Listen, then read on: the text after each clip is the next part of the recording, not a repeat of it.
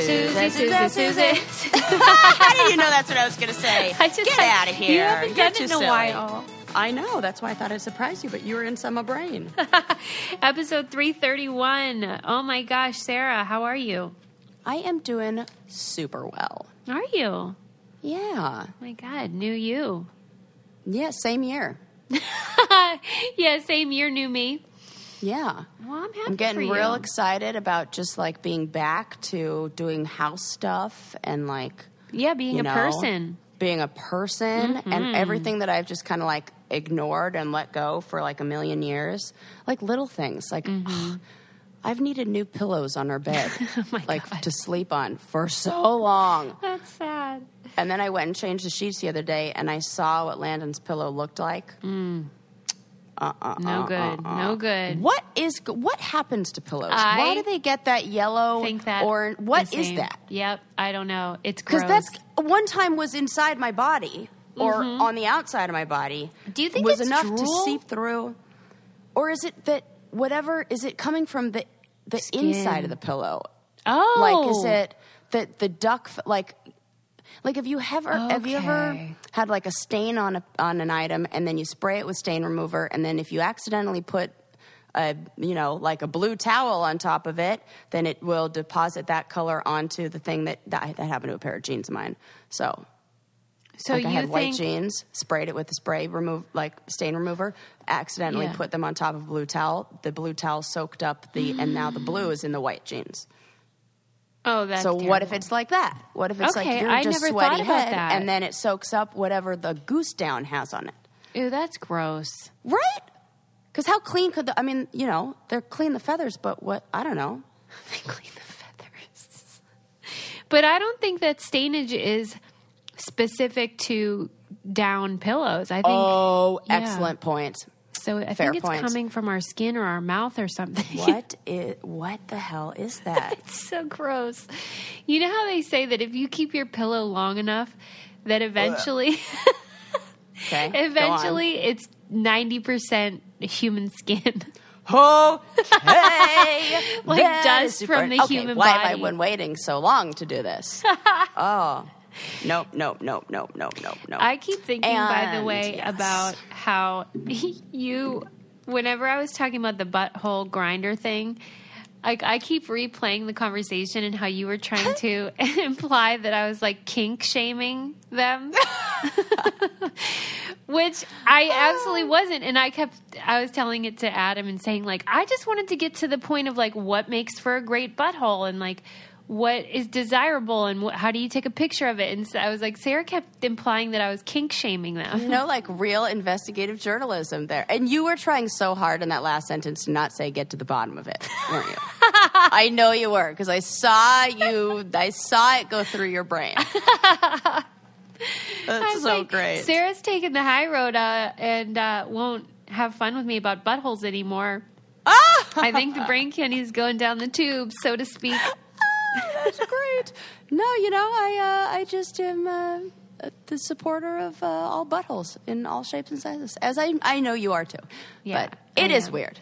Let's be real. Yeah, like I felt like, if we can't laugh about this, then I think the whole premise of the podcast will end. If nothing's funny. Oh my God, don't worry. We still can. And the other, oh my God, it's now buried in all of my messages. But I got one of like my first inappropriate, like, oh my God, solicitation finally. kind of from a penis. Yeah. In your Insta DMs? Yeah, and I want to say it was like an ad for like a male escort or something. Oh, he Like, might have it been the seems same like- one that wrote to me. Was he the one that said he wanted to fuck my throat? Do you remember that? Nope. Didn't say that to And me. he said that he does like modeling and he'll come and do. It might have been the same guy. Oh my God, I'm going to have to go back and look. I can because find the I was like, screenshot. what is this? Wow. But it seemed also like I was tagged with a bunch of, like it was. I'm not into this that. is the other thing. It was a group message. What the fuck? That is not okay. Like if you're going to send me Yeah. nudes, they better be just for me. Right. It's like one of those auto messages where it like just changes the first name to match yours. Oh my God. Just like with dick pics. Do you like the dick at all or not really? Like the one that I saw or just in general? No, that one you saw. No, I don't think I did. It was like, I don't want to, it just feels like too much. Like I can't just come out. I don't want just like, boom, there's a dick. No, I don't need to either. be like warmed up. I do appreciate that Instagram kind of blurs them. Blurs it, but then when I get a blurred picture, I'm terrified. I'm like, oh. It's like playing. It's like the Jack in the Box. It's like dun dun dun dun dun dun dun dun dun, and I'm like, oh, what's gonna pop up? And when it does, I'm like, ah, oh, it's a dick. It's a dick. Why do you think you don't get them more often? Do you think you send out the vibe that you are not okay with that? Yeah, my vibe just says respect me.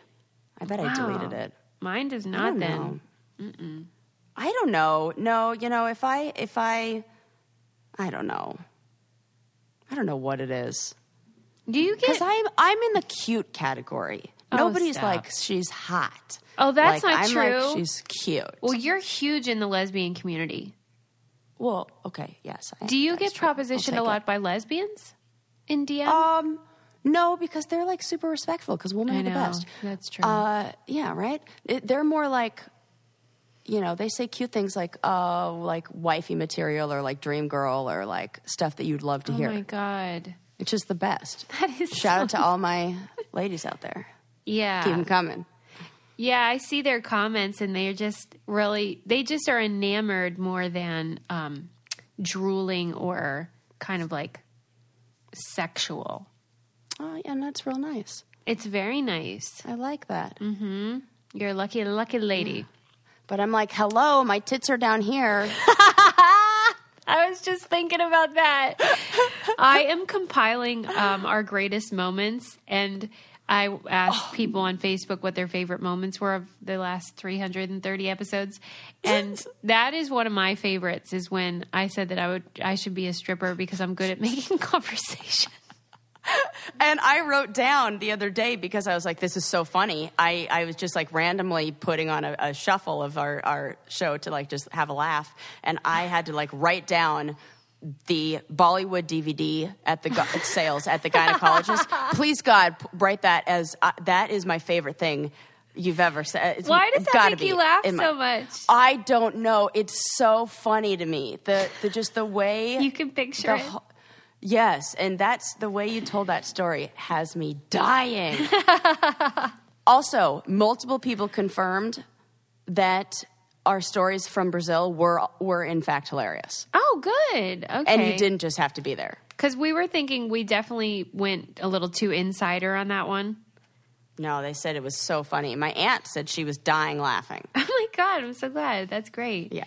Another thing that's great is how Postmates will bring you whatever you want to your house any time of day or night, whether you want freaking sushi for breakfast or red wine for a midnight snack or whatever. I don't recommend sushi for breakfast, but if you want it, you could get it. They do that in Asia, and I'm like, why not? Oh, actually? Because like lox. You go get it. Yeah. Good point. Mm-hmm. Excellent point. Throw some cream. Make it a Philadelphia roll. Yeah. And if you want a coffee break at work, they'll bring you that. Whatever you need, Postmates will do it. Food delivery, grocery delivery, whatever you need. Download the app and get this deal. For a limited time, Postmates is giving our listeners $100 of free delivery credit for your first 7 days. To start your free deliveries, download the app and use Brain Candy. It's code Brain Candy for $100 of free delivery credit for your first 7 days when you download the Postmates app. Anything you need, anytime you need it, Postmate it. Download Postmates and save with code Brain Candy. I have been using this a ton, and it really is helpful. If you think, oh, I need some ibuprofen, whatever, they'll bring it. Yeah. It's great. Okay, wait. What were we talking about just then?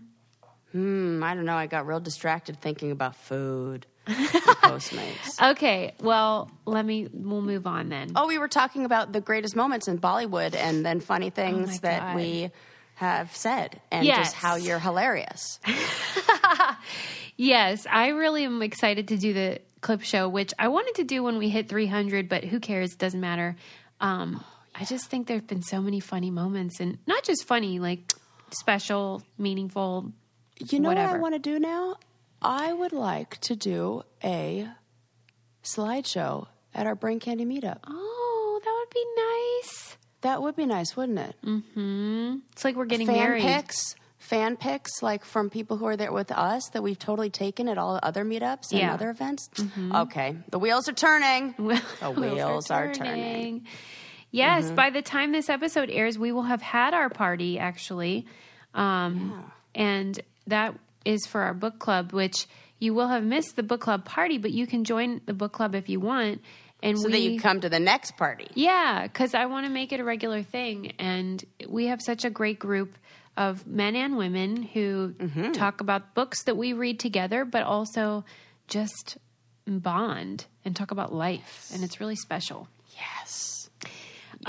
Okay. I love it. I read this article this morning when I was in bed about somebody who tried to go a week without using plastic. Oh, how'd that work? Well, just as well as you might suspect, because it's impossible, right? Yeah, it's like almost impossible to avoid it. And I think the article's important because you just don't think about it. Even the pen I'm using right now is made of plastic. Oh, gosh, right? Everything. Our clothes often have plastic in them. Our makeup has those micro beads in them. Anything with that sparkles probably has a little bit of plastic in there. Yeah, and I've been really trying to do better about waste, and it really opened my eyes about stuff I hadn't even thought about. Like she said, one of the most difficult things to find a alternative for was mascara, because the tube is always plastic. Oh. And the wand. Man, there's a lot of disposable stuff that we have to throw a lot away. Yeah, and you can't even clean it out and recycle it. It's just... No, you can't. It's just garbage. A lot of stuff you shouldn't clean out and recycle just for hygienic purposes, though. Oh, That's really? the difficult thing. You mean all the makeup stuff? Mm-hmm. Yeah. I mean, that's a big one, right? I know that they do have more things now that you could get in a tin and that are a little bit better, but most makeup products come in plastic. Yeah, I did just buy a powdered sunscreen, like tinted powder that's like a SPF 45 and mineral based. And I was real happy to see that you can buy refills for it. You just buy, you don't have to rebuy the brush and everything like that. So I'm trying to do that more. But I could imagine every single thing is plastic. I'm looking around, and every single thing that I'm looking at I would not be able to use. It's funny that you brought up sunscreen, because in addition to mascara, that was the other thing that they couldn't really find a suitable alternative for was non-plastic sunscreen. Oh, well, they can just at least go the refill packs like mine. So yours is a powder? Yeah, it's like a powder, and it has a brush attached to it, and the powder kind of goes through the brush, and the brush disposes the powder on your face, Is it just for your face or also your body? Just for your face. Oh, okay. That's the problem. Yeah. Right. Uh-huh. Oh, I see. Yeah. But I think you can make your own, but who's got time for that? Well, I should hold you accountable on the air here, because the other day, Sarah miss carrying around a metal straw because she's so anti, single-use plastics. I was preparing a doggy bag of banana bread for Sarah to take home with her. Uh-huh. And I was putting it in that reusable silicone plastic, or what do you call it? Reusable baggie. And you were like, don't you want to put it in one of those Ziplocs? Yeah, what? Was it just because I wasn't going to bring it back? You said, I will never remember to bring this back to you. Oh, well, that's it. That was for sure. 100% chance. Like, I'm not remembering. This is I can't even remember to bring the stuff out of my own car. And I live with it. I mean, the car's right there. I was like, Sarah, I'm trying to save the earth here. And you were like, I know, but I'll never remember. I know. So, which is worse? The money you're going to have to eventually spend on buying a new one because I've lost it, or sending me home with a Ziploc baggie. I mean, for emergency purposes, this was an emergency. Yeah. Banana bread's always an emergency. Banana bread emergency. But it is so difficult. But since it's unavoidable that we're going to use plastic sometimes, just to be aware of it makes you think of alternatives when you can. So I think that's a start. And so. Awareness is the thing that's so important. Yeah. I just gave my brother a huge lecture. Oh, no. Because he came over and, they were like spending the night for like 4 days or so. And I went upstairs. I'm like, oh, you guys are all out of toilet paper. Why didn't you say something? And my brother's like, well, I've been using baby wipes. And I was like, have you been flushing those down the toilet? He's like, don't worry. I rip them up into fourths before I use them, and then it's not a problem. And I was like, can you just go on your phone and Google Fatberg for me? Oh, no. And he Googled it, and he was like, oh my God. And being the, future mechanical engineer that he is, he's like, well, I have to invent something to break this up and to start like going through pipes and getting rid of this. I'm like, oh my God. This is why we need people like my brother in the world, because he looks at that and is like, well, I got to solve that. And I look at that and I'm like, funny. I got to throw up. I love how in your family, like, you tell them what for, and then they just are fine with it. They're like, oh, you've really taught me something valuable. That would not happen in my family. What, they just dig their heels in and They'd be like resist to change? Yeah. Oh my God. No, we're like all open to learning new information from each other and are like at any given moment, like, yeah, tell me, I'm into it. Let me know. That's real nice. I was surprised that he didn't know about this stuff already, since he's so like Me into too. all They're that. they're usually really on top of that, your family. Yeah. I told Sarah that when I saw her brother Jordan at her graduation party, I developed a crush on her brother. Oh, he's so adorable, isn't he? I mean, he is so sweet. I know, he's the nicest. I want to set him up with somebody. I'm like waiting to find the perfect person. Yeah, I love him. He's so sincere and earnest. Yes, that is him. I just love people like that. I said to Adam, there was no bullshit. Like, you knew that what he was saying to you was just like him saying what he really feels. Which it's totally true. Sadly is kind of unusual.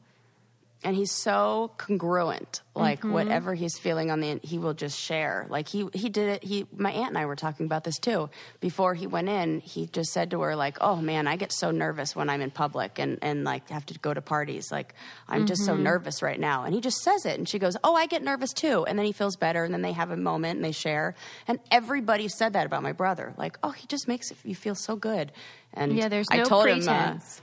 Right. I told him that you had a big old crush on him, and he texted me back, and he said, yes, I still got it. Tell her the feeling is mutual. And he said, but then I make a really creepy face and do a strange laugh, so sorry. He didn't at all. I love him. Yeah. I'll tell him that you said he didn't at all. Oh, my God. It'll feel good to hear that. Like, you got it, dude. Another thing that'll make you feel good and is good for the planet is using a Quip electric toothbrush, because they only replace the head. So they'll send you a head every 3 months to replace. And so you're not getting a new toothbrush every 3 seconds that you then throw in the garbage. Right. And this is a great gift for a new grad or whatever, anybody in your life, because it's so cute and fun. But who's going to buy... people don't think, oh, I need a toothbrush today. So that's why you got to get it for them. Oh, that's so smart as the grad gift. I told my little brother, who was looking for a gift for his friend who was graduating, what should I get him? I said, get him something fancy that he wouldn't normally get for himself, but looks really nice. And I know that they have that all black, like metal-y looking, like gunmetal one. Get that. Oh my gosh. I think you can even get it with, can you get it with your initials on it or something? I feel like that was a thing. If not, get a label maker. Slap that on. Yes. But like if someone's going off to college, they could get this. It mounts to your mirror. It's super sleek. So you know how dorms have very little room. And this way, it doesn't take up room in your bathroom. Has a built-in 2-minute timer. Pulses every 30 seconds to remind you to switch sides. They have them for kids as well. My kid has one. They're really great. And that's why we love Quip. And over 1 million happy, healthy mouths do too. Quip starts at just $25. And if you go to getquip.com/braincandy right now, you get your first refill pack for free. It's your first refill pack for free. GETQUIP.com/braincandy. Buy one for yourself. You don't have to just do gifts. Buy one for yourself. Yeah, man, that metal one. Oh, it looks so nice. Cute, right? They even have a couples set that they just came out with. Oh my God, I shouldn't be Googling this while I'm supposed to be working. Right, Sarah, focus. No. But a couple set? That is super cute. Black and rose gold. I'm into that. She's on it. Yup. What else? Any hoodles. Yeah, what do you want to talk about? I have stuff. Oh, yeah, lay it on me. I read this article about people that clean the streets in the mornings, like before the commuters come into the city. They clean up all the needles and the poop. Okay. That is not what I was expecting you to say. Poop I understand, and hopefully it's dog, not human. Oh, it's human. Okay. It's human. Now it's a thing. Please explain. It was really helpful for me because you know how, the goal of a municipality or, a civic world is to kind of make these type of problems invisible. Yes. So yes. We have to get rid of those needles and the poop before actual humans start wandering around and being like, why is there poop and needles everywhere? So oftentimes we're shielded from the realities of homelessness, drug addiction, things like that.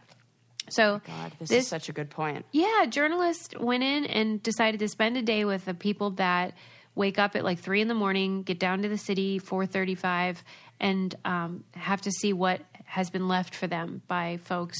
And it was describing, how they know whether it's human feces versus animal. The peanuts. Did you say the penis? The peanuts. Why did you just say that? I just thought it was funny. Which one has peanuts?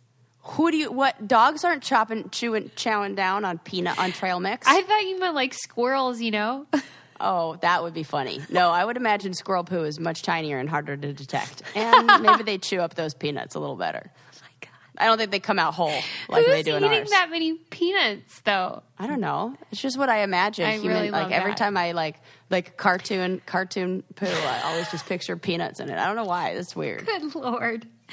Well, yeah, it's also the peanuts, the peanuts, and then toilet paper or any kind of wiping is only done by humans, of course.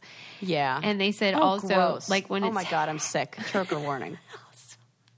Also, when it's like hanging off the wall, like oh my God, I know what you mean. Yeah, right. They're wall sitting and they're yeah. But they okie dokie. They use the grabbers to get everything, even cardboard, whatever, because there's often needles underneath, and they don't want to prick themselves.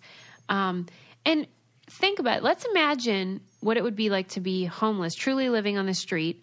Yeah. There really aren't places to go to the bathroom. In fact, there have been times when I've just been out and about and been like, I don't know where I'm supposed to go to the bathroom, and I got to go. Yeah. And oh my gosh. That's just something we take for granted when we're not home and secure. Mm-hmm, and these folks, they got to go. Well, and also if you needed to go and you're dressed like you're dressed and you go into a gas station bathroom, nobody bats an eye. But if you're somebody who is housing insecure and have been living on the streets for a while, they don't let you come in. And do all that. Right. You're immediately asked to leave places. And that's the other part of this job that these people do is that they have to go around and wake up all the homeless people and tell them to move from basically outside of businesses because that's not legal. Yeah. Because the business owner has to do a business, but it's sort of like, where do they go? And that's why a different article that I read about how libraries have become the sort of de facto spot for folks that don't have homes or that maybe struggle with addiction, and how valuable libraries have become to not just people getting books, but people that have nothing in the world except that space. We need public. We need more housing. I think it was somewhere in the Pacific Northwest, maybe Seattle or Portland, is looking to do bathrooms that have a security guard and are available to homeless folks so that they have somewhere to go.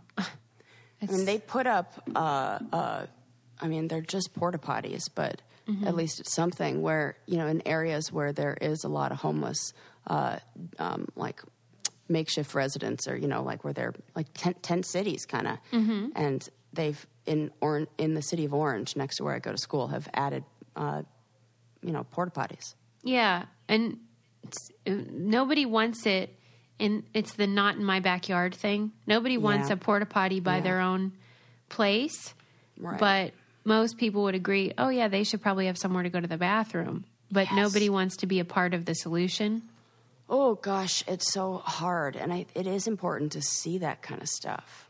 It makes you think that maybe it's like we're just pulling, I don't know, putting a cover over it. And well, that's why I'm so impressed with community planners, because these people have to get in and actually weigh the problem and the possible solutions, because you're never going to find something that makes everybody happy. That's correct. Or that solves all the problems. So you have to kind of pick your poison. Mm-hmm. And that's a really tough job, and everyone's probably mad at you all the time. But they're really doing their best. And that's why I'm so grateful. One of the reasons I'm so grateful for librarians and the work that they do. Because now they have to have freaking training in methadone or whatever the heck that is. What's that stuff that they use? Narcan. Thank you. Yeah. Luckily, it's just right up the nose. It's a nasal spray. Is it? Do they have just that, or is there shot versions? No, it's just admitted through the nasal, through inhalation through nasal cavities, a little. God. And that's the only way I've ever seen it administered. Right. Well, thank God. But it's just they just want to be nerdy and do book stuff, and now they're administering freaking overdose prevention. I could. Oh man, that would be so hard to do. Right. God. But anyway, so that was interesting, and it's just something you don't usually think about. Right. So I love all hearing those jobs stories. That we need to. I always loved that show, Dirty Jobs with Mike Rowe.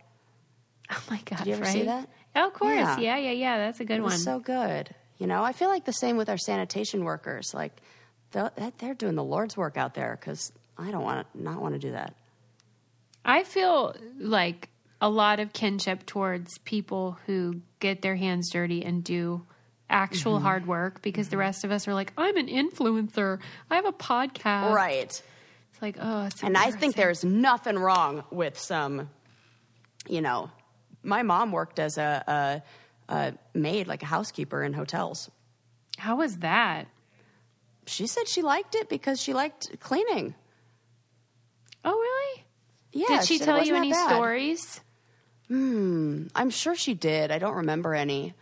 But there was weird stuff, I'm sure, but nothing I remember. Another thing that can help you see some weird stuff is if you get a Ring security system. Yeah. Oh my gosh. You could probably prevent somebody from going to the bathroom where they're not supposed to if you have one of these. Just find the culprit. All the random front yard poopers we've read about in the news.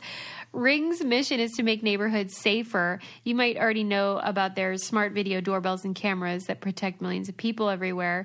It helps you stay connected to your home, though, from anywhere in the world, because you can connect with your phone. If you get a package delivery or a surprise visitor, you'll just get an alert and be able to see and hear and speak to them right from your phone. And then thanks to the HD video and two-way audio features on the Ring devices, you can communicate and say, oh, leave the package or whatever you need to tell them, or buzz off, get off my lawn. As a listener, you have a special offer on a Ring starter kit available right now with a video doorbell and motion-activated floodlight cam. The starter kit has everything you need to start building a ring of security around your home. Just go to ring.com/braincandy. That's ring.com/braincandy. Yeah, do it. Yes. I just read a crazy article a little bit ago on, I think it was on that ifuckinglovescience.com, that great website, that was talking about how researchers have discovered what they call the Achilles heel of cancer in broccoli. It says broccoli isn't just good for you. It also holds a molecule that could be the Achilles heel of cancer. This is ringing a bell. Yeah, so there's a tiny molecule in broccoli that deactivates the gene that's responsible for cancerous tumor growths. Yeah. And the gene is called WWP1. And this is cancer across the board, not a certain kind. Oh, good question. Yeah, I think it's cancer across the board because it has to do with the way that the tumor grows. And so they're saying you should just eat a bunch or what? Well, it's not. Those things are always like you have to make sure you read beyond the headline because in order to get the advantages of this just from broccoli and it's like pure, eating it like regular broccoli, you'd have to eat 6 pounds of raw broccoli a day. Oh, Lord. Imagine how gassy you'd be. So what do they say? What do they do? Really, it's what they can do is then use this molecule to then create cancer-fighting drugs and, isolate it, synthesize, whatever the heck they do past it. And it says it could be the key to unlocking one of the most important tumor suppressors in the history of cancer genetics. So, yay. Wow. I hope they're onto something with that. Yeah, I hope so too. Because I always thought that it was sort of like, we call it cancer, but each cancer has to be fought in a specific way. So I didn't think there was going to be maybe more of a one-size-fits-all thing. But if there is, that's fantastic. Yeah, nowhere in the article did it mention any specific kind or what they were using it on. They just said that it showed to stop cancer growth in mice and in human studies, which is really promising, right? I love broccoli. I don't know what the big thing is when people take I do too. I like it too. It's yummy, and it's a great vehicle for cheese and butter. Yes. And salt. What do they call it? Cruciferous vegetables, I think is how you say it. What's that? Like, do you like other ones like that? It's like cabbage, kale, Brussels sprouts. Yeah. Mm-hmm. Okay, there you go. You just like those ones. My husband can cook the best Brussels sprouts ever. He cooks them with fish sauce. They're like Thai Brussels sprouts. Oh my God, Suze, you would love these. I could go because I know how you love fish sauce. I do. I do love fish sauce. Yum. Tell him to whip me up some. What's a girl going to do around here? I'll make a banana bread, and he can make me that, and we'll trade. Yeah. I read this thing about, you've been reading a lot about how the Magic of Tidying Up, Marie Kondo stuff is causing a lot of donations to Goodwill and other charity shops, thrift shops. And it was in Slate, this article, and it was saying the same thing, that, of course, the show inspired a lot of people to purge a lot of their possessions, and that the donation centers throw most of it away, that it's truly garbage, and that the article is sort of a reminder that what we maybe should focus on now is not buying so much. Yep, absolutely. I think that's it. Oh God, we just really to be a little more careful about maybe looking for a used item or that kind of thing. Yeah, I mean, in so many different classes, I remember hearing they would always ask us what is the most environmentally conscious car to buy? Okay. And the answer, what do you think it is? Am I supposed to pick a car? Yeah. What do you think is the car that's the best for the environment? I don't know. A used one. Oh, okay. Yeah. That's it, is that we're all just buying these new things, and it's really, not good. Yeah. And that okay, great. You can purge your house, get decluttered and organized, but then maybe try to be a little more discerning about what to bring in moving forward. Yes. I'm trying to do that. Even just as simple as when I go to a kid's party, we don't need all those goodie bags and stuff. Totally don't. Don't need stuff. Because it all ends up in the garbage. That's why I really loved your idea on that I guess you shared it. It was one of the women who was on the Real World or Road Rules a long time ago, but of making the Lego Easter eggs of repurposing your own Legos. Yeah. There's so much stuff that you can repurpose and all those we need little to do all that. dollar store trinkets. I get it. Kids like getting crap, but it really is just too much. And it really does all end up in the landfill. So how do we I don't even think kids care if they get a freaking goodie bag. If you hand it to them, sure, that's nice. But they're not waiting for it. No, that's for sure. And just get them candy, for goodness sake. I swear it's for the parents. It totally is. And but I do have, like, I'm like this, and so is my little sister-in-law, Olivia, where we both like the hunt for stuff. Like, you give us $5 and a trip to the dollar store, and we're like, in heaven. Yeah. And, like, I want to be able to, find, I don't know. It's like a treasure hunt. Yeah. Yeah, So I get do it. like that stuff, and I like stuff, but I'm trying to be more minimal in Well, one thing what I buy. started doing recently was when we got our cat, and I was thinking about how back when I had cats before, it was when we had so many plastic bags. And so when you'd clean out the litter pan, you'd just use an old plastic bag, and it was like, okay, good. But now I just don't have plastic bags around. So I was like, I don't want to buy them. And so I realized that what I have too many of are used envelopes that books come in and things from Amazon. Oh, yeah. And they are perfect for putting the litter in and then tossing. And so I am able to use something I have way too many of and not buy new plastic bags just for poop and pee. Yeah, that's a really smart idea. And I like that one. Even if you were taking your dog out, if you have one of those soft mailers, you can throw it in there.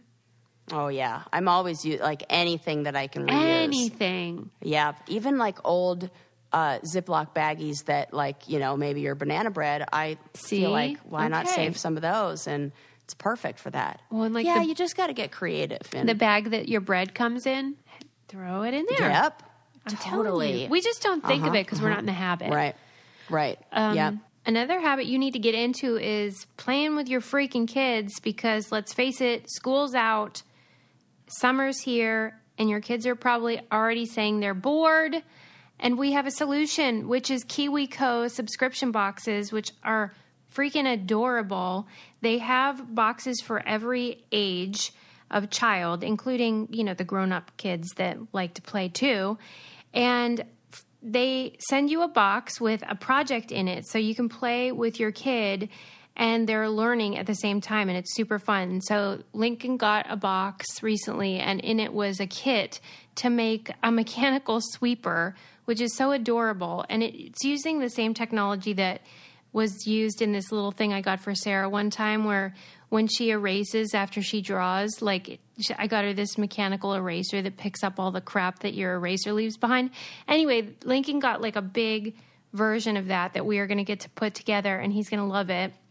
And then you can paint it, and it's really cute. They have like I said, a box for each age group. You get a new box for each month to do with your kids. And it's fun and engaging and something different instead of staring at a screen, which is always nice. And you guys are going to love it, and it's super affordable. KiwiCo is a convenient, affordable way to encourage your children to be anything they want to be. For our listeners, just go to kiwico.com/braincandy to get your first month for free.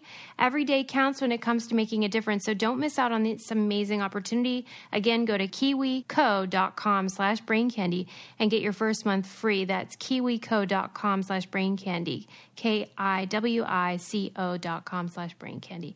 You're going to love it. It's super cute. What more do you want? Hello. Right? Jesus. Hello. I'm just trying to help you guys out. Yeah.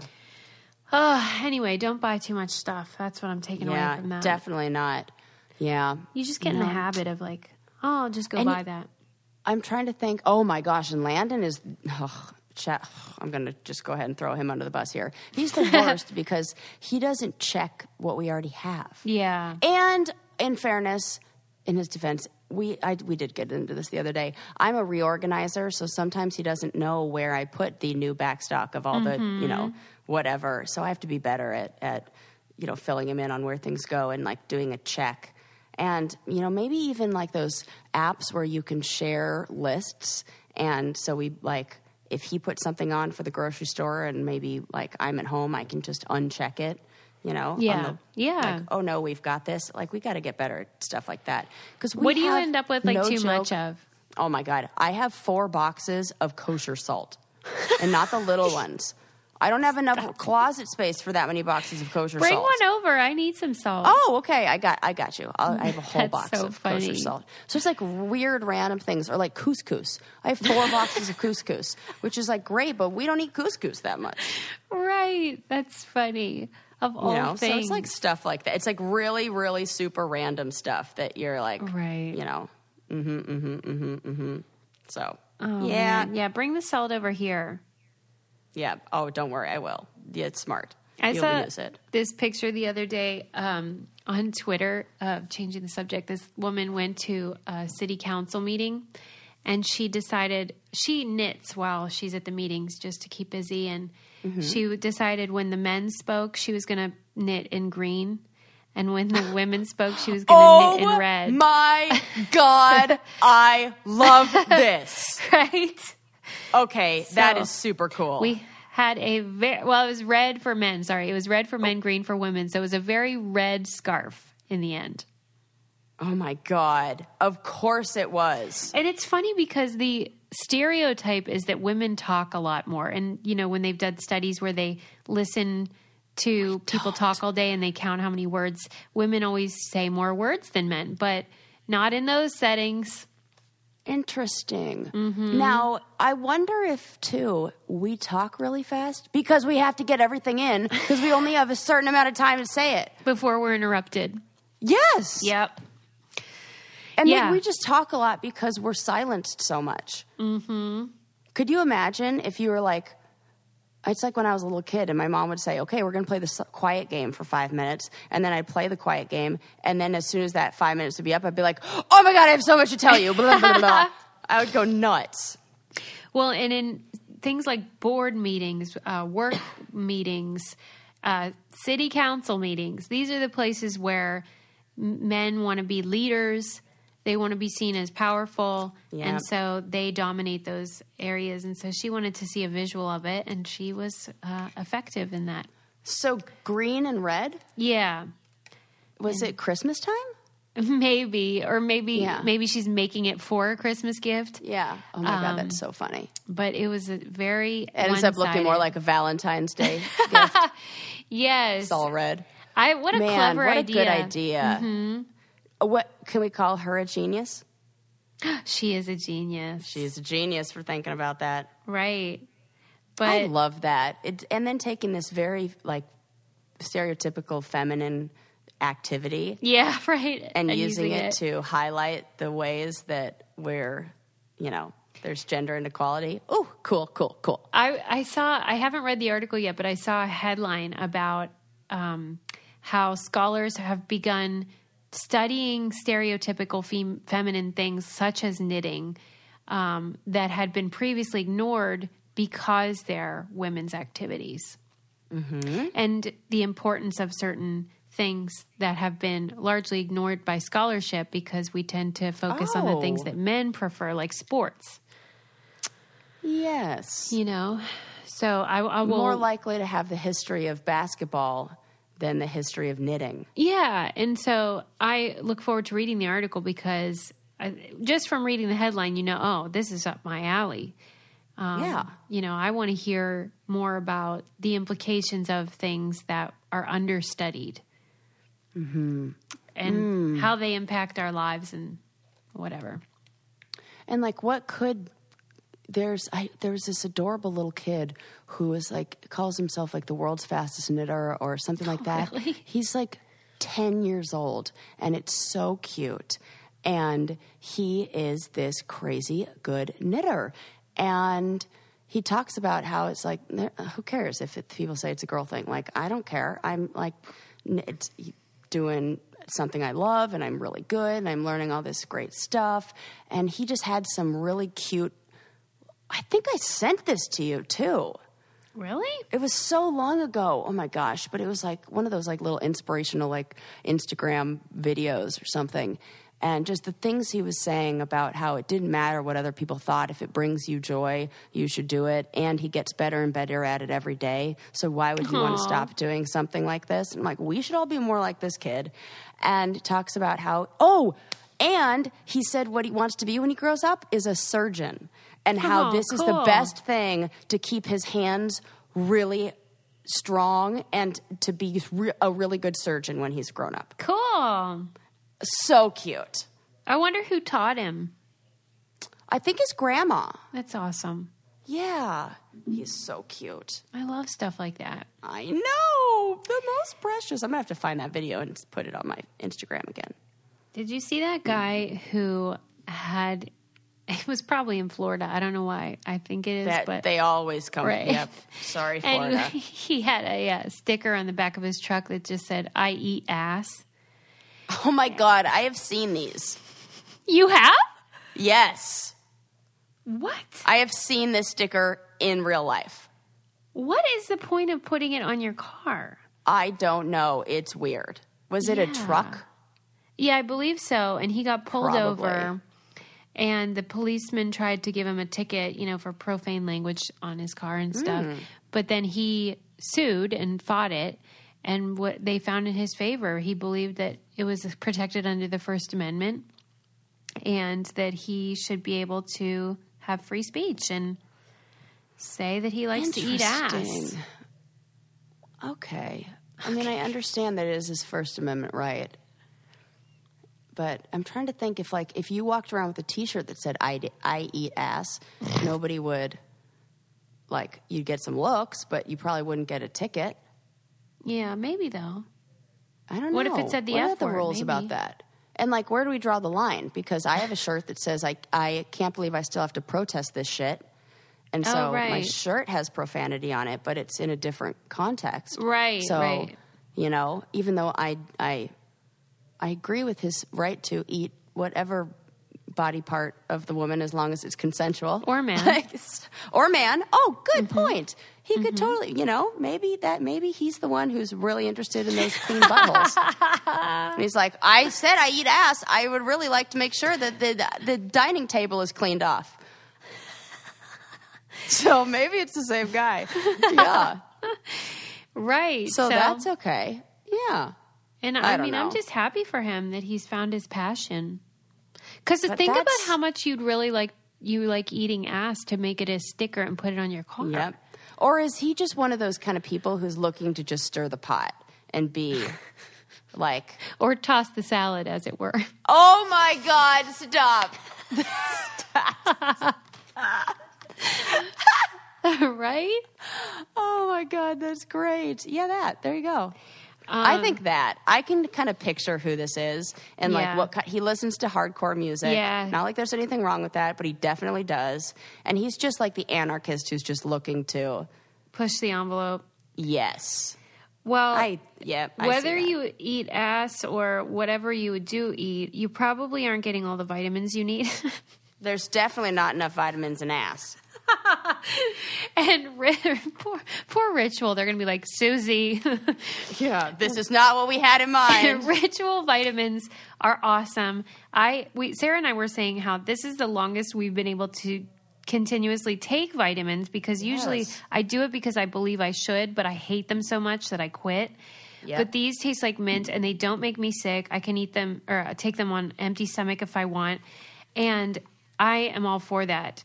So if you're not getting the vitamin D3 or the omega-3 or whatever else that are the gaps in your diet, Ritual will help you with this daily vitamin. Vegan-friendly, sugar-free, non-GMO, all that good stuff. And it's a subscription, so it comes right to your door as soon as you need more. There they are.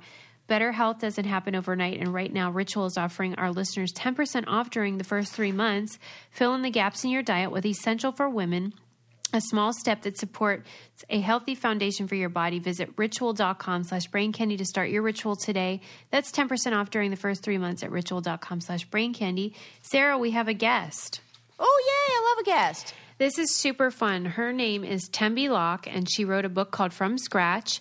It's her memoir, and it also happens to be Reese Witherspoon's book club pick for May. Well, if Reese loved it, I'm in. Right, and I'm so happy for her because I believe this is the first book she's written. She's an actress. She was in Dumb and Dumber 2, lots of TV shows. And she wrote this book because she's an African-American woman who fell in love while she was visiting Europe with a man from Italy. And his family didn't approve. And they got married anyway. And so that was difficult. And then he unfortunately got sick and passed away. Oh. And so this is a love letter in a way and to honor his memory. And it's just about love and when you're a caregiver for someone who's sick and then dealing with grief. And then he happened to be a chef. And so a lot of it is about the healing power of food and the ways that, food, family, and friendships can sustain us as humans. And it's a beautiful book. I really recommend it. And she's a really fun, lovely person. And she was super fun to interview. And so we're happy to have her on the show. So I hope you guys all check out her book, From Scratch. And please welcome to the show, Tembi Locke. Welcome to Brain Candy Podcast. Congratulations on your amazing book. Oh, my gosh. Thank you so much. Thank you for inviting me. I'm happy to be here. How the heck are you feeling about everyone reading your life story, man? Okay, loaded question. A loaded question. I have all the feelings imaginable, which is what have I set into motion to, oh my gosh, my kids, friends, parents, to, I mean, it's everything. My dad. Right. I'm just going to stop there. Right, so, say no more. Yeah, it's kind of one of those things where, when you're writing, you're in the space, which, as a writer, my job is to bring all of my flaws, vulnerability, joys, let you into every aspect of my psyche, right? And then I do that on the page. And then there's this other piece that, as a first-time writer, I don't think I really got. Yeah. That then there's the share.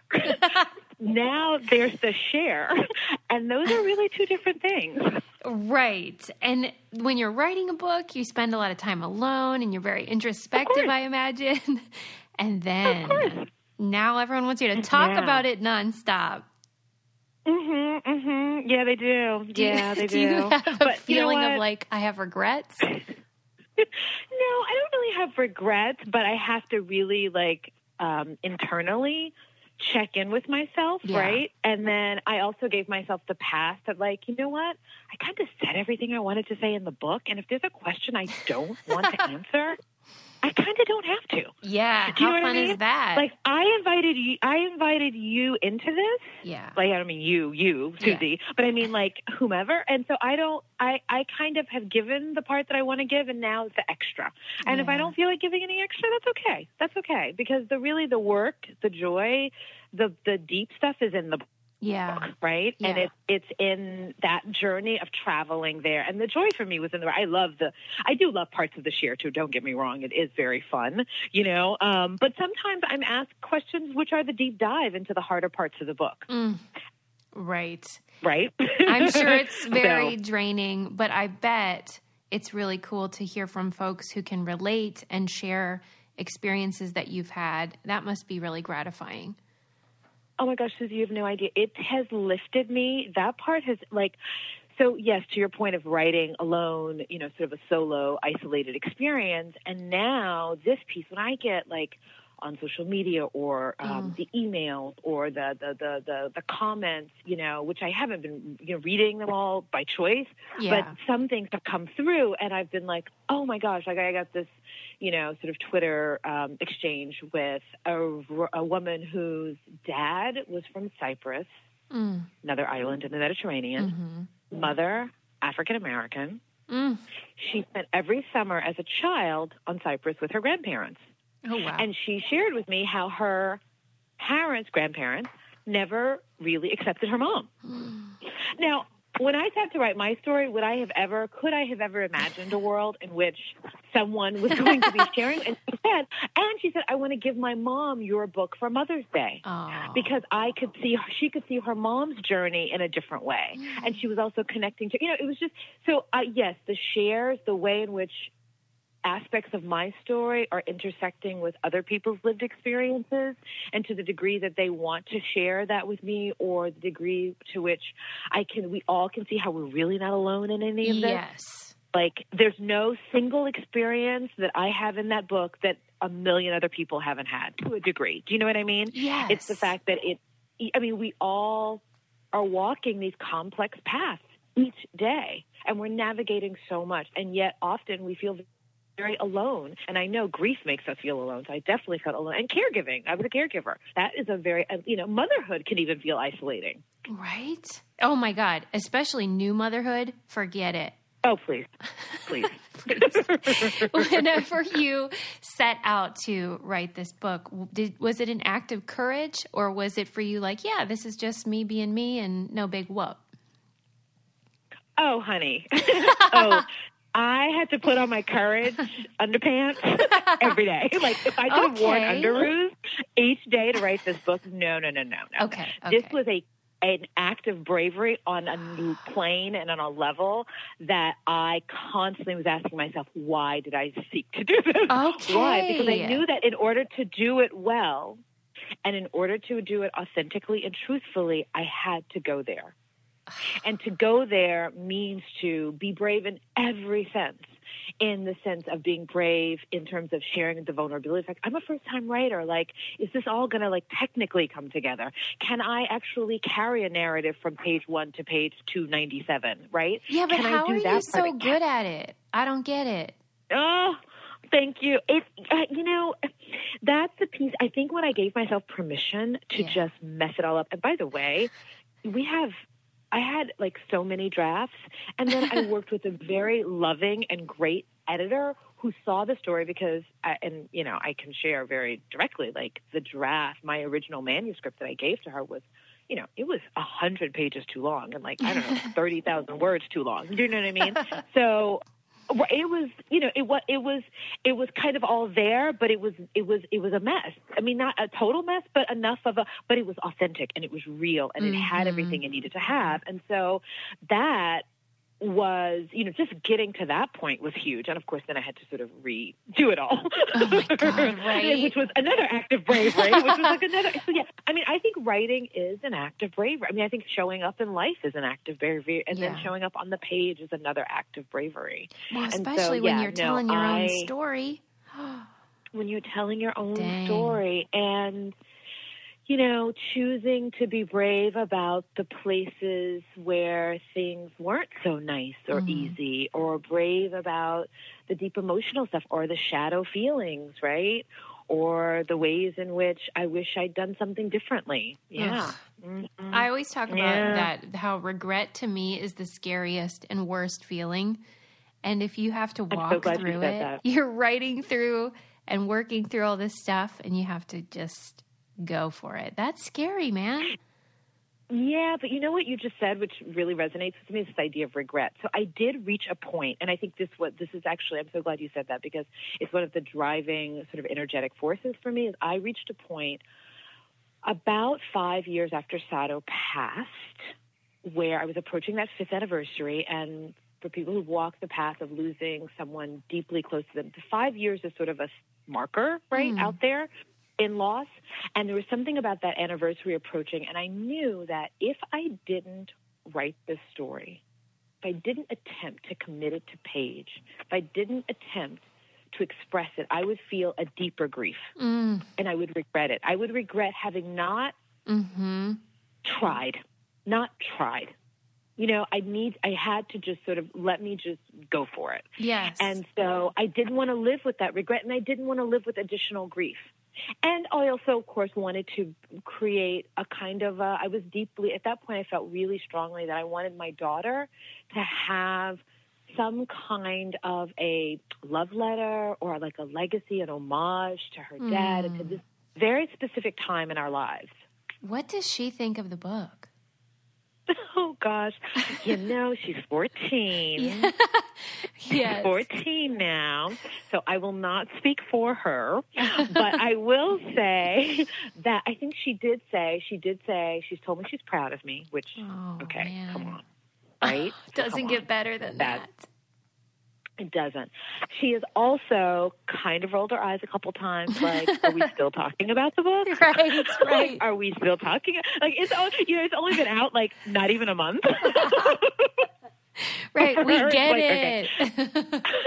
And it was funny because I recorded the audiobook for the book, you know, and so she came into the studio one day, and she heard a part of the recording, and one of the things she said to me was, she was like, "So wait a minute. You mean people are going to listen to you talk for like 9 to 10 hours?" Okay, that was funny. But, you know, I think, I do think she is pleased about it. I mean, she has not read it cover to cover. I've shared parts of it with her. Yeah. And I think she will come to it on her own time when she's ready. Yes. And it will live with her, as, you know, she might read it differently at 17 as opposed to 25 and 35 and 45. You know, it will mean something different to her at different stages of her life. That's a really special thing for her. She might not even realize it. That's really special that she has it forever. I think so. I hope so. I hope that's, yeah. So, you know how when... Yes, motherhood. Yeah, right.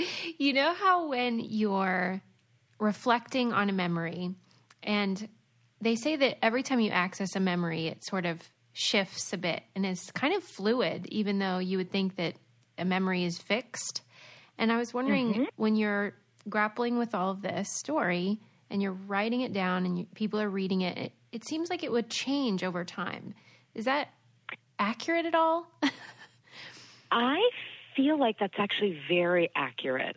And I think it's one of the challenges in memoir, right? Because at any given moment, we are where we are in our memory. And one of the things that I really had to confront in terms of writing a memoir and grief is that in losing my husband, half of my memories were hijacked.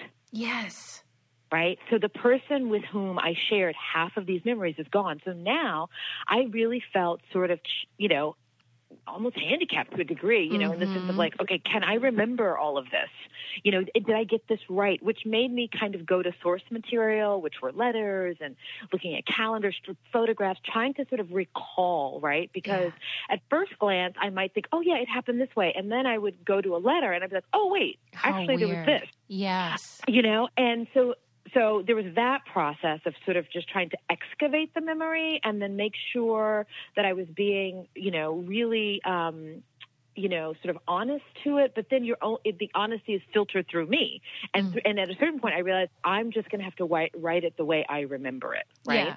And it's interesting because, like, there was a part in the editing process where I came across something and I realized, oh my gosh, I actually think I remembered that differently. You know what I mean? Like I thought it was some detail that in the editing process where I thought something was in one place, but it was in another place.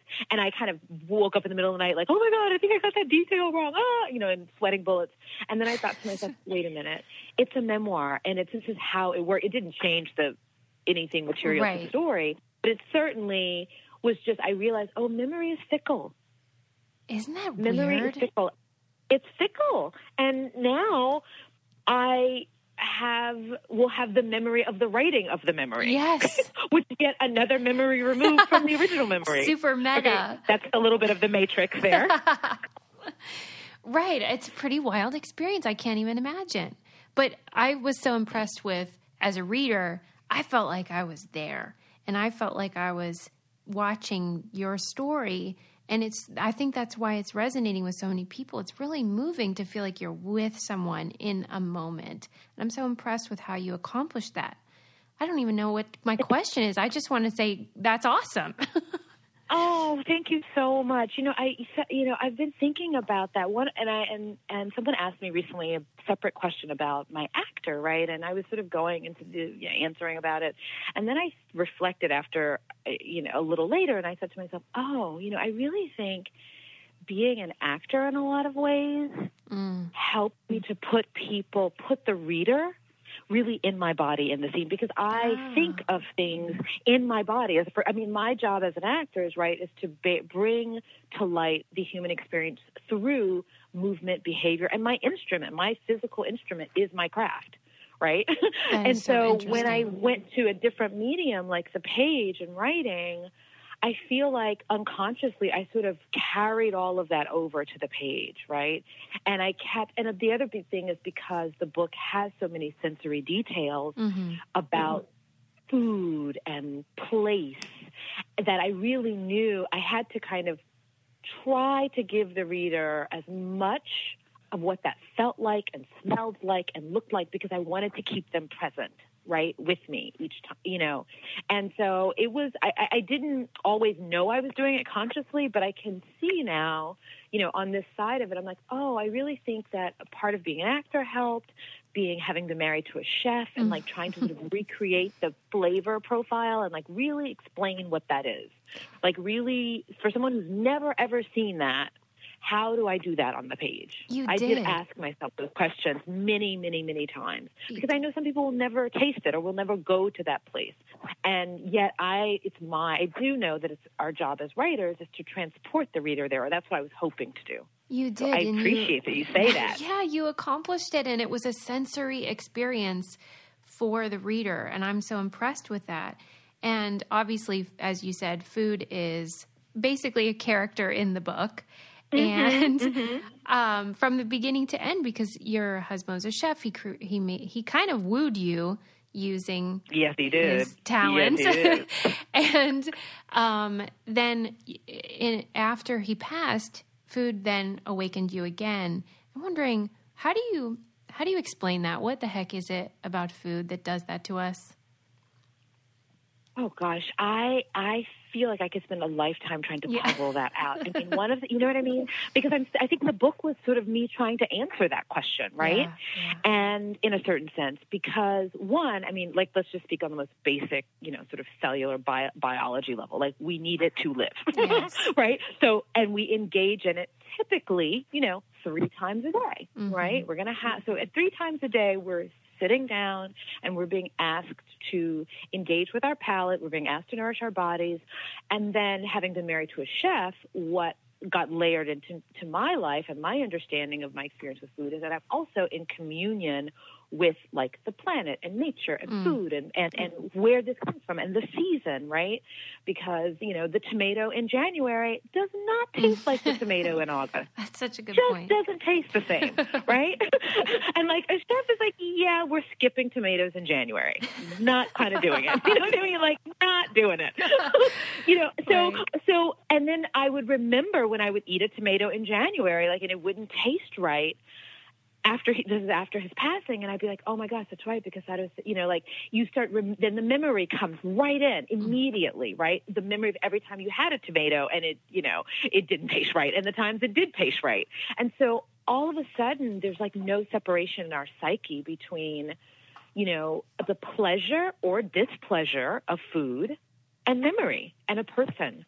Because often we're breaking bread with another human, and what that feels like from our earliest memories of being fed by mom, you know, and certainly I think in grief, the fact that I didn't want to eat, I couldn't really eat, food had no taste to it, and that was another kind of loss for me, having been married to a chef. The fact that food tasted like shit, and I didn't want. It was like I had a whole new relationship with it because I was missing his cooking. I was also missing eating with him next to me and the conversation. I mean, just eating alone. Like, suddenly I was eating alone after not eating alone. I mean, I was with my daughter when she was home for dinner, but during the day, you know, I was eating by myself. And which may seem very, like, normal and pedestrian for many people, but that was not normal in my life. So 3 times a day I had to confront his loss in a different way because he was a chef.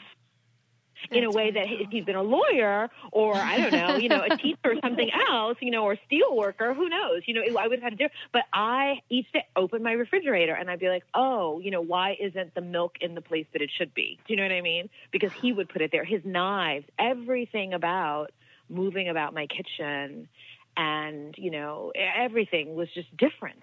So it was I couldn't escape it. And I had to escort my way back. And that's part of why I found myself in Sicily, was that way of trying to escort my way back to those most, to healing and food and flavor at its most essential.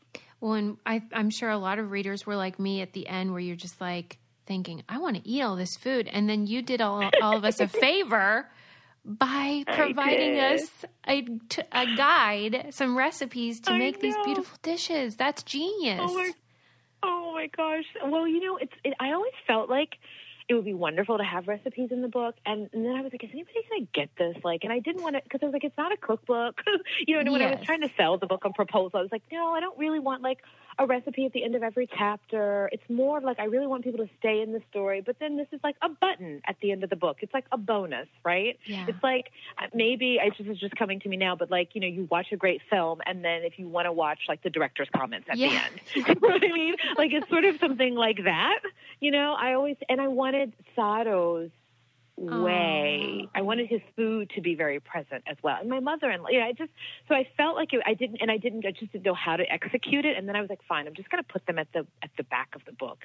And and I was always really influenced early by a book like Water for Chocolate, which also is like family narrative with food. Of course, theirs is done the narrative is like every month and there's, so it's, 12 and 12 recipes, but this is different. So I like it. And I like the fact that readers are telling me now, I made this for my kid and we had it this Sunday. It was delicious.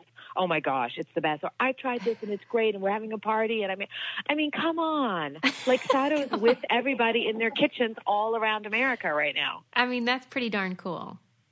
It's cool.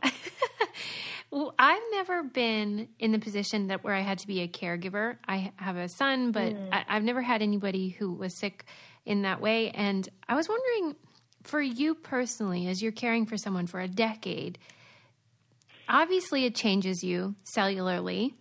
Were you aware of changes in you, or does that happen after where you reflect on it?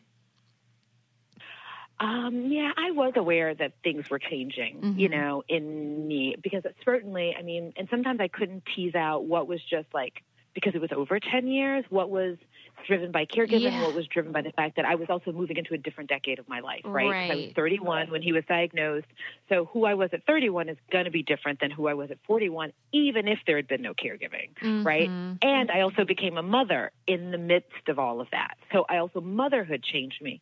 But specifically, I was aware that caregiving the first place I really noticed it was around in our relationship, in our marriage. Like it sort of changed the DNA of our marriage. It changed the dynamic. I shouldn't say not the DNA, because the DNA was locked and loaded and solid. And I think that's how we were able to really navigate that decade and be actually more in love and deeper friends and more connected, because we were really solid from the beginning. However, what it did was it changed, and I think I can speak bluntly with, the Brain Candy podcast folks, but like it changes, sexuality, it changes your roles in your marriage, like a lot changes. So I could see it there initially in like the kind of wife I thought I was versus the kind of wife I was being asked to be, and where I would push back, where I'd feel resentful, where I was more willing. Like I had to clock for myself, who was I? Yes. Because life was asking something incredibly great of me, incredibly expansive of me. And sometimes I was, I did want to do it. Sometimes I didn't. And I wasn't sure who that made me, Yeah. And then like on a physical level, I was also tired a lot. Yeah. So I felt like my body was changing. Sometimes I just felt like really worn down.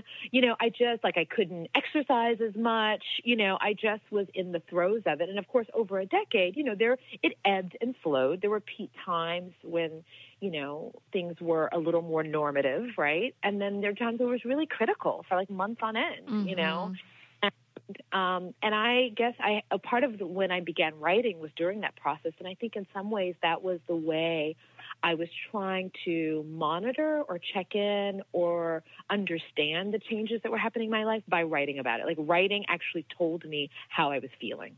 Because it was too big to kind of have out in a conversation. And there were certain things I couldn't take to him to talk about. Right.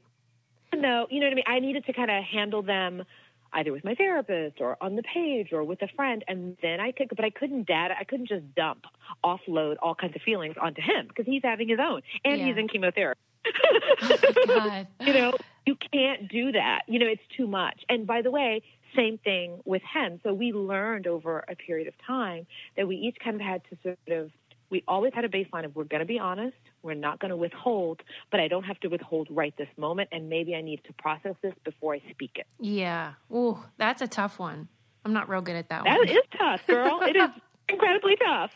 It is like hard work. It's amazing. It's like the hard work on top of the hard work. In the book, you say, love required more than I felt I was capable of doing. And I think we can all relate to that feeling. But you demonstrated the way that love is a verb.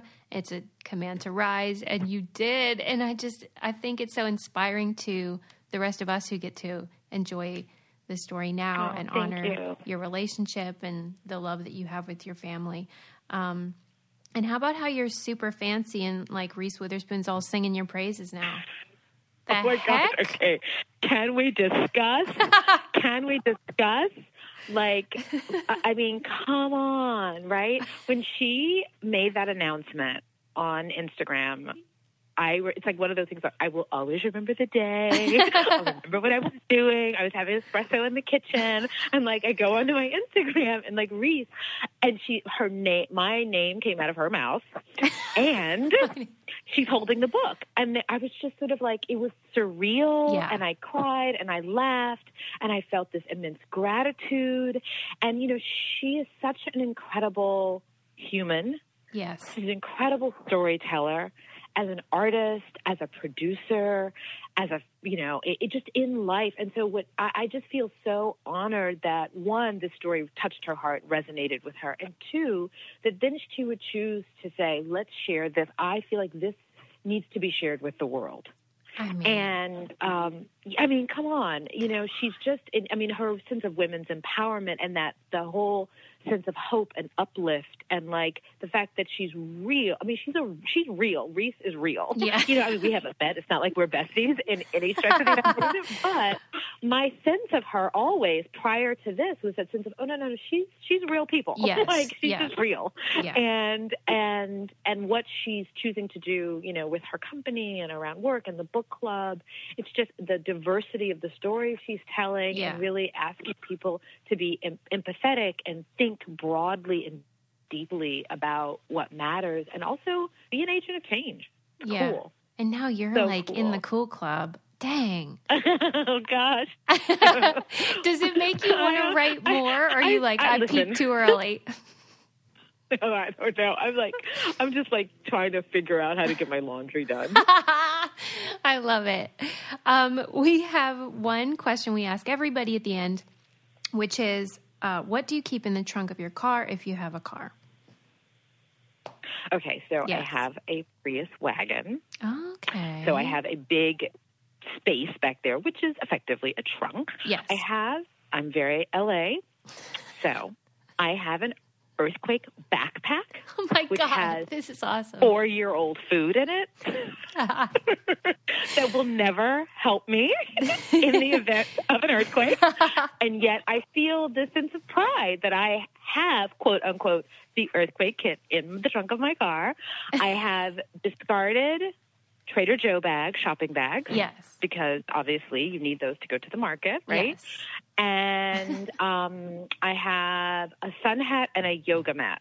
Oh, that wow. I have not used in probably 6 months. Oh my God, a latent yoga mat. Because I have this idea that I'll take it and do yoga in the park somewhere. And it never happened. That's never that's happened. True. It's there. Maybe I will. Maybe I'll do it this afternoon. I like how prepared you are. Is that your nature? It kind of is. I think I do come by that from caregiving, contingency planning, apocalyptic planning, all of that. But then I don't have the time and the bandwidth to update. So the food is 4 years old. It's actually not going to help me.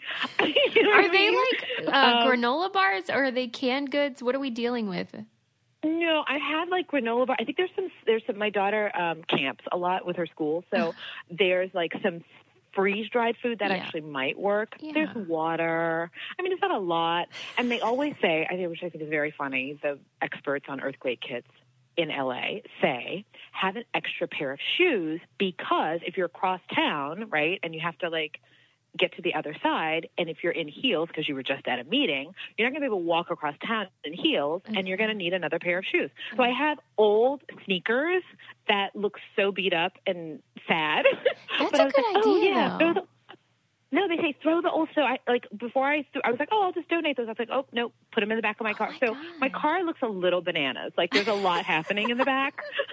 There's a lot going on there, which kind of tells you a lot about where I am. Right, now. that's our theory about the trunk question. It always reveals where people are, and you do have a lot going on in your trunk and otherwise. So I think it suits you. That's true. Well, true. I hope everybody reads your book from scratch. It's phenomenal. Obviously, it's beautiful. You're so talented.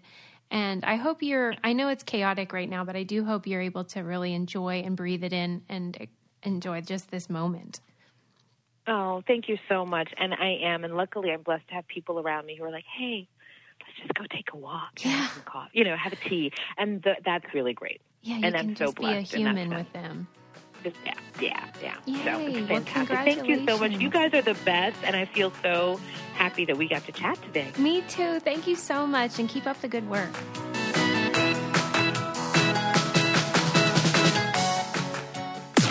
This podcast is brought to you by Wave Podcast Network. Check out all of our shows, including the Brain Candy Podcast, I Don't Get It, Coffee Convos, and Let's Talk About It.